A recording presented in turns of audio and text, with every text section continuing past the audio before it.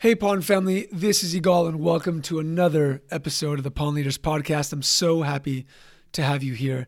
Thank you so much for taking the time to listen. Thank you so much for taking the time to even leave me a review, a 5-star review on iTunes.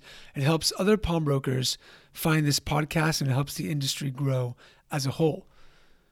I had a conversation today with one of my coaching clients, and they talked about how, their culture is taking a dip and how morale's down. And as we got into the conversation, he said one thing that made a lot of sense.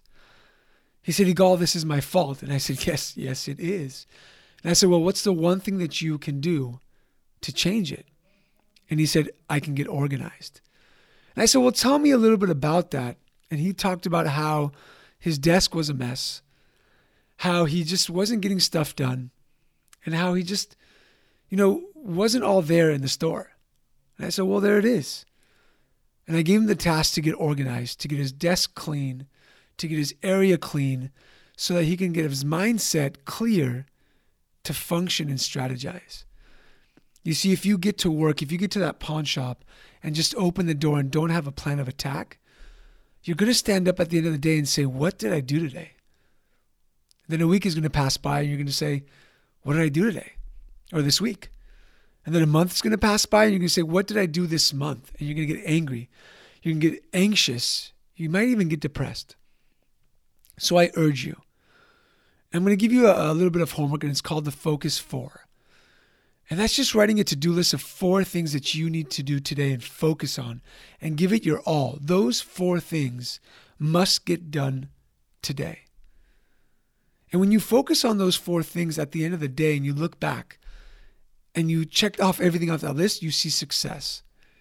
And that triggers your mind to be positive. It triggers your mind to look forward for what's next for tomorrow. And then the next day you do the Focus 4 and you get the 4 things done. And the next, after 30 days, you're going to look back and say, wow, there was success there. Maybe your pawn balance didn't go up, but you organized the store. You came out with a new marketing idea, or you even added to improving the culture in your business. So sit down and get organized. And the guest on this show, Michael Mack, I know he's a guy who is super, super smart, and he's got his stuff together. And in this episode, Michael Mack, who's the owner of Mack's Pawn out in Vegas, he lays everything out on the line. That famous saying, what stays in Vegas, or what happens in Vegas stays in Vegas. This wasn't the case. Michael just put everything out there for you guys to learn. And we really talk about PR and how he maximizes on the public relations to grow his business. So thanks again for tuning in. And this is my podcast with Michael Mack from Mack's Pawn. Hey everyone, my name is Igal Adado, and this is the Pawn Leaders Podcast, a podcast to help you make more money, stress less, and live an epic life, all while working at the pawn shop.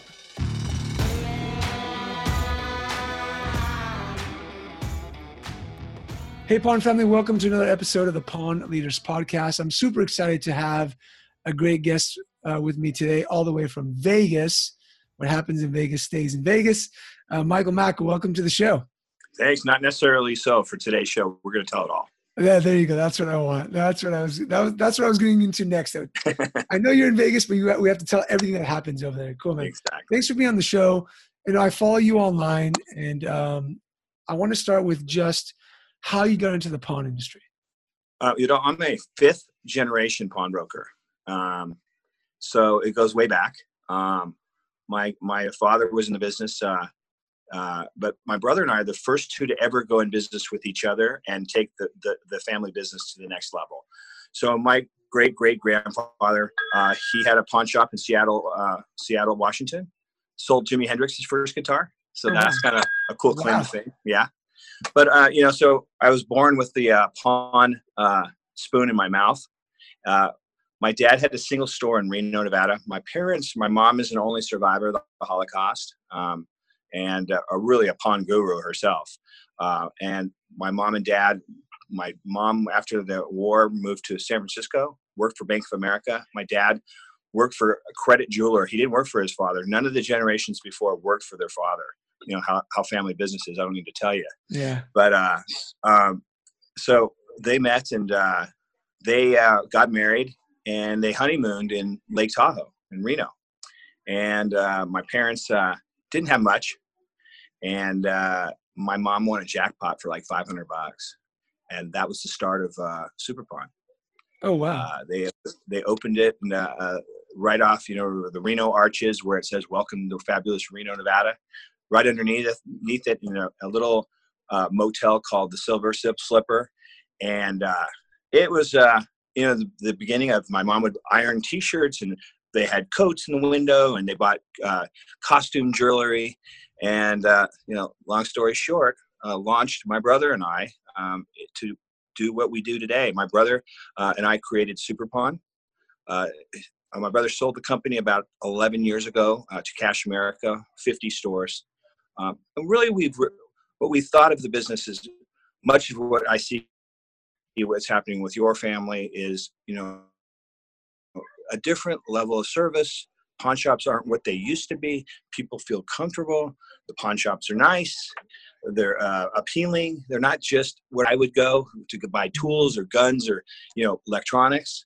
It's where ladies go when they buy jewelry. And of course, now with me, and so in your family as well, they do handbags. It's a big piece of our business.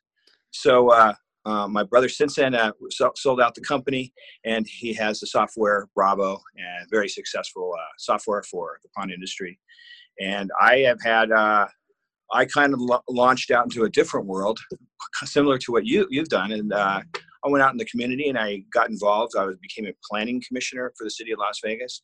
I was appointed to that, and then I was appointed to the Las Vegas City Council in '99, and I was on the city council from '99 to 2006. So got my feet wet in politics and enjoyed that. It was the fastest growing city in the United States. So I really enjoyed it. And about 9 years ago, I came back into the pawn industry, and I opened up Max Pawn. We had a small store, and then we moved into our new, larger location. And we're off and running. Awesome, man. Very, very cool. I love the story. And there's two things that, wait, before we get into that, you're in Vegas. Let the listeners know what the hold period is for a pawn or a buy, and what you guys charge when it comes Yeah, to. so Las Vegas is a limited market. It's not easy to get into the marketplace. There's a moratorium on pawn shops that's been on here forever. That you can't just go and open a pawn shop or get a license from the city. You have to wait till the population increases to a certain level, and then they have a lottery, and they charge $2,500 for a lottery ball, and you can put in for as many balls as you want, and the winner gets the right to open up a pawn shop with $100,000 bond in place. So we haven't had pawn shops issued in years, because what happened is, when the economy was going strong, they were given pawn shop licenses left and right. And for some reason, the Mack family happened to get a lot of those balls. And we opened a lot of stores. But since then, you know, the population decreased. So there's not been a population increase in many years. The state law regulates our industry, like many pawn shops. We have a 90-day loan, a 3-month loan. And at the end of the 90 days, we do a courtesy 30-day extension here at Max Pawn. You're not required by law. So it's 120-day or 121 days before it expires. And then our interest rate is 13% a month. Awesome. Thank you. And following you on social media, there's two things that you do incredibly well. And it's why, I wanted you on the show. One is your PR is epic. You're always on the news. Like any event that's happening in Vegas, they call you guys. If it's Valentine's Day, if it's Mother's Day, if it's Father's Day, you guys are always on the news and in the community. So let's talk about that first before we get into like the luxury goods. How do you guys do it? And why do you think it's important for a pawn shop to consistently have great PR and be in the news? So, we were very fortunate to be nominated as Pawn Shop of the Year Image Award here at the National Pawnbrokers Association. We won that this year. Oh, congrats. It's kind of an accolade to what you said. How are we out there? Well, number one, and I think every pawn shop should really consider it, hire a PR person. Because your PR person will bring you ideas all the time. And, it's national, Left Foot Day. It's National Right Foot Day. It's National, Garage Sale Day. And somehow we weave ourselves into these stories and make it a story. So I sit down with my PR girl and we go, "Oh, garage sale. Well, yeah, we're a garage sale." Oh yeah, yeah, it's our left foot. So we make it whatever type of a day. Now, we can't do this every day, but as you can see, we do weave ourselves into the news many a days, and they look at us as the expert. Last year, we had a new hockey team that opened up here in Las Vegas, NHL, Las Vegas Golden Knights. We weaved ourselves in. We had a pep rally during the Stanley Cup. My dog became the official dog of the team. So again, weaving yourself in, just being smart. And I have this gal who is just a dynamo. She gets in there. She's friendly with all the news crews. Newspapers, not so much anymore. I don't think anyone's really seeing much of a newspaper, but your broadcast news and your news stations, they're looking for material all the time. And if you have a great pawn shop and you're doing something for Valentine's, we also do something that's really key is we tie in a nonprofit for everything. So if it's Valentine's, we're having a Valentine's sale and it's for Junior League, or we're having a St. Patrick's sale and it's for Make-A-Wish. So there's always something, and it really, on top of it, we're giving back to the community. They love us, and I believe it. I think people like doing business with companies that are community oriented and give back. Hey, I like that guy. I like that company. I'm going to go do some business with them. And so it's not just the traditional, oh, I'm looking for a loan customer or looking for someone to come in and buy some jewelry. It really goes beyond. So you said something and it kind of cut off, but I wanted to just reiterate. You said that you hire a PR person. It's really funny because what you do and what my brother and I used to do when I was there are very, very similar. We hired a PR company and, Thanksgiving, we gave away 100 turkeys to the community and we weaved ourselves as part of the community, not just a business in the community. And I love what you did, like with the dog in the NHL. That's awesome. So that's very, very cool. Love that. So hire somebody in PR, yeah, and give back to a nonprofit of some sort. And do it throughout the year. Don't just it's not just once a year. If there's there's a fire. I mean, we've had fires in California. If there's something we can give back and donate or help out. Someone who loses their whole home in a fire. How many times do you hear that in your community? And give them, a few items in your store to get them back on their feet. Or another thing I do, which you'll like, is I'm close with a lot of the rabbis and local preachers in the area, and we're friends. And I tell them, if you have someone that is in need, please come to me. And I'm not just everyone who's in need, because everyone goes to your rabbi or someone that's in need. Bring them to me. Call me. I'll give them an interest-free loan. Wow. Yeah. And why not? Why wouldn't he? Yeah. And it's amazing is I've done that a few times, and now these customers are good customers. They're not pawn customers anymore. They're actually buying all the time. So another thing, it's easy to do. You can just do it with whoever your rabbi or significant other, who you work with, and it works. So let's talk about this. Every time that you're on the news, when you do these types of things, what type of feedback are you getting from clients? You're posting it on social media. What's happening to your brand and the image of Max Pawn when you're consistently out in the community? Well, I think it's just tremendous. First of all, I've always been in the jewelry and watch business, being a pawnbroker for forever. But now that I'm in the handbag business, I'm always a topic of conversation in every type of, if I'm with friends or cousins or whoever we're with, they want to talk about the handbags. I don't care about the diamonds. I don't care about the watches. They want to talk about the handbags. I'm sure it's happened with your brother too. Yeah, for sure. And when did the idea spark to say, let me bring in some handbags and see what that does? I started it when I started the store 9 years ago. Oh, wow. So I was really out front. Jordan Tabak Bank, a buddy of mine, and of course, friend of the industry out of Beverly Hills. He and I were friends, and he says, you should take bags like Birkins, like Hermes Birkins. I'm like, what? That's a Birkin. and he says, yeah, you should take them. So I took one. I took two. And I thought to myself, I'm going to take a Louis Vuitton because not everyone knows what a Birkin is. And then I thought to myself, it was interesting. What I did is you know, when I looked at the business models out there, there was no one in the pawn industry in the handbag business. There was the consignment business. That was my competitor. And the consignment business, to me, it was so antiquated. They're more antiquated than most old pawn shops. And so I looked at their model, and here's their model. They take your items in consignment. They give you a piece of paper. They took a high amount, 40 to 60% of the fee. And the greatest thing I thought that what they did, which I loved because I'm now their competitor, they never called you. They never spoke to you. 80%, 80% of the people who do consignments never get paid, ever. Wow. That's So, ridiculous. so here, your mom takes her stuff in, and it's a dress, and it's typically, dresses and outfits and belts and this and that. They close their eyes because now it's gone, and they never think about it again. Now, your mom says, I'm going to call the consignment store, and what's going on? You guys, we forgot to call you, ma'am. Yeah, we sold one shirt and one blouse and this and that, and come on, we'll send you a check. And then the check wouldn't come. They'd call again. And this is that 80% figure. So I thought to myself, you and I are smart guys. I'm going to be in the consignment business. I'm not only going to charge a lower fee, I'm going to pay these ladies right away, as soon as possible, right? Mm-hmm. And I'm going to have them come in my store. I'm going to give them cash because then they're going to be able to shop in my store again. So it was like, oh my God, pawn industry is pretty competitive, this and that.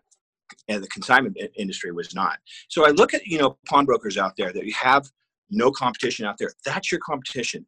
And if you can get into the consignment, because the consignment is, I think, the smartest, because you take in this Rolex watch and you're looking at it, and the guy comes in, and a lot of times people come in your store that not necessarily understand what a pawn shop is. They think a pawn means to get rid of it. So they get a loan on it, pawn. They will buy it outright. And those two numbers sometimes are low to the person that's coming in because he paid $6,500 for this. So you say to him, sir, you know what I can do for you is I can offer you a consignment. You can offer him a much greater number. You take a fee. We take a fee. It's usually 20 to 30%. So it's a lot lower fee. And people are thrilled. We call them right away, and they pick up cash and they spend money in my store sometimes. It's a great third option because, as you know, lots of people don't want to take $2,000 for this, or they don't want to take $2,500 on a buy. They want $4,000. And so, I can take it for $4,000 because we're going to sell it for $45,500. It doesn't matter. You're going to make a percentage. Your customers can be happy. And then I do consign with a twist. So I offer the consignment. And so Udall says, I want to consign that watch. That sounds good. You can get me $5,000 minimum. Okay, perfect. I need some money today. I give a loan on top of it. Oh, nice. So while it's in my showcase, it's tick-tocking and it's collecting interest. It's nice. And the customer's happy. They get a net amount when we sell it. We stop the clock. We pay off the loan. We pay the consignee the rest of the amount that's due, and they're very happy. Very cool, man. I do want to go back to something, Michael, about the Image Award that you won this year. I think it's not just you, right? You have to ingrain in your staff this idea of having this great image in the pawn industry. What do you do with your staff? How's the culture at Max Pawn for you to be able to continue what you want, your vision, and for your employees to be able to put that out on, I think you said you send a guy out to the TV stations, right? Sometimes. Yeah. Sometimes I don't do them anymore. Yeah, you don't go anymore. You have somebody who specializes in going, and your staff believes in that vision. So how do you do that? So, we have we have different languages that are spoken in my store. But most important, James, my manager, he's the guy. He's my face of Max Pawn now, which I love it. My ego doesn't have to be there. I love it because that's how my business is going to grow. I mean, as I get old, they're not going to want to look at this old Jew. They're going to look at, this good looking kid. So we ingrain all our staff. We have a girl that speaks Chinese, and we're at the Chinese awards here locally recently. We have multiple Latin speaking folks. And it works. It just, we empower our whole staff. We have something that's interesting at Max Pawn. We're not a pawn shop. We're an e-commerce store. We're we're a multifunctional business. So we talk about our staff, and our staff, typically you walk in a pawn shop and there's 3-4 people in the pawn shop that are staff, and they're waiting for the clerk.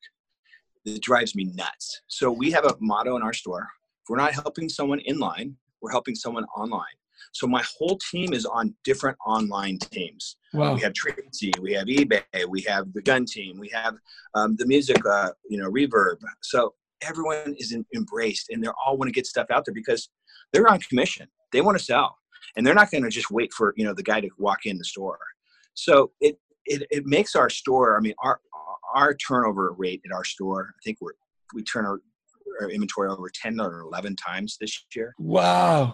So awesome. It's crazy. But you know what it does also? It makes your customer locally want to get in that store and see stuff. It's not going to be stale. It's not, I'll wait till next week. It's not going to be here next week, sir. It'll be gone. Let me pick your brain about that. You said if they're not serving somebody, they're online and they're in teams. And I think I love that, because if you have a guy or a gal who loves guns, then she's on the gun team. And if you have a guy or a gal who loves guitars, then they're on the musical instrument team. And to team them up to see, who sells more, or to be able to sell online, I think that's brilliant, as opposed to just having one person in the online department and that's it, right? You can't do it. You can't do it right. And so if we're not helping someone in line, we're helping someone online. Oh man, and what also, what we do is not only is that person that wanted to be on the gun team, we take them off the gun team. We push them on the handbag team because we want to get them multi-talented. They don't, we don't want them to sit stale in one area. So it works out very well. And, the store does, between 300,000 and 400,000 a month in sales. Jeez. So it's crazy. Yeah. So for those of you listening, 10 times inventory turn, $300,000 to $400,000 in sales is because you've ingrained in these employees, one, obviously because of commission, a little bit of money, and two, you're pushing them to sell on different teams, do different stuff, inline, online. I think that's brilliant. Thank you. Thank you. We also pay a commission, and something that even my brother and I had an argument over many a times. I said, I pay commission to my loan associates, because everyone in my store is a pawn associate. They do everything. Yeah. He goes, no, you don't pay them that. That's all. That's your given. That's it. I said, Steve, it's amazing what I have done with, paying, a commission on the pawn service fees, because now they're like insurance salespeople. They don't want to leave. The guy has a $150,000 loan balance. He's not walking away from that, because that pays him every month. So we pay commissions on that. We pay commissions on loans. On sales. And then we have a goal. We have a store goal. So for example, if the store goal is 250,000, if they don't reach the goal, it's not make or break. Like if you don't make it, you don't get anything. So if they only get 200,000, they get 75% of the goal of their pay, and then 50%. So we stagger it, but we're hitting goals every month here, which is really nice. And so you're pushing people with the carrot. I think the commission on the pawn loans, I think it's great. We used to do it as well. Uh-huh. And what it caused for people to be more attentive, to not let the loan walk out of the door. 2, to maximize the loan. And 3, when the person came back, to do everything to convince them to pay interest as opposed to letting it expire. Yeah. Well, what we have found is, now they have their own book of business, like an insurance salesman. I use that same analogy. When Udal is late on his loan, Claudia's on the phone talking to you. Otherwise, no one was talking. We have notices that go out via text and all that, but there's that personalization. What's going on? Or do you need a few extra days? Or we can work with you. And they're not. The worst thing that happens to them is the loan expires, and we own it for the associate. And also, when we don't get the loan at all, that's the worst day. Yeah. So, and they're creating more recurring revenue for themselves, because as the client's paying interest, they're making money on the interest every single 3 months or whatever that time frame is. And I think it gives you, if you're paying somebody $15 an hour, $16 an hour, whatever that is, people want to have a way to make more money. They want to be able to rise to the occasion and bring more for their family. And if you're giving them that opportunity, like you are through commission of sales and loans, I think you'll have low turnover for employees, but you'll have that book of business that keeps on growing. Exactly. So we're currently working on two great new pieces of business that, we're bringing additional types of services in. One is cryptocurrency. September 1, we're launching. We're going to take it in pawn. We're going to buy it, and people can buy merchandise with cryptocurrency. Wow. We're very excited. We got a cool program that we're working with. We're a beta test, so we'll see how it goes. But there's a lot of people that want to spend money with the cryptocurrency, and we see that to be a big benefit. On the pawn side, Udall has $1,000 of Bitcoin. We're going to loan probably 20 to 30% of what the coin's worth, the value of his. So we'll move that money, that cryptocurrency, into our wallet. We'll hold it. It's kind of like me holding a gold coin. We give a loan on it. They pay interest. We redeem it. We don't. So we're not involved with what's happening with the marketplace per se, because we're 20 or 30%. We're fairly safe. And then on purchases, people want to use it, to spend. Second item that we're working on, which I'm really excited about, is a handbag repair in store. So it's going to be called Shoe Lab Express. It's a big handbag repair place here in Las Vegas, and we're putting an express in, so people can drop off their shoes or bags or belts or wallets and have them repaired, and a week later they'll come back and get it. So another way to get people in my door to offer our opportunities that we have outside of the repair business. And I think that's so crucial for pawnbrokers to hear that it's not just about the pawn and the sale. It's about how many other revenue streams can I bring in, and how creative can I be within the community to bring people to my store. And I think that you've done that to an incredible level, and being at the forefront of that. I think that's why you deserve winning that award at the NPA this year, for sure. Cool, man. Michael, this has been incredible. So much information. Let me ask you one last question. You've been part of the NPA. You've been in the pawn business for a long time. Where do you think some pawnbrokers today are doing it wrong? And what small twist, what small change can they do to make a difference in their operation today after they listen to this podcast? Okay. Well, there's one thing I think old school pawnbrokers always have done and do still, and that's they penalize people who expire pawns with them. So Udall has been a customer for 20 years or 5 years or whatever, and he expires 2 loans. He's had 60 loans that he's picked up, but the 2 loans, they penalize him. They treat him like a different customer.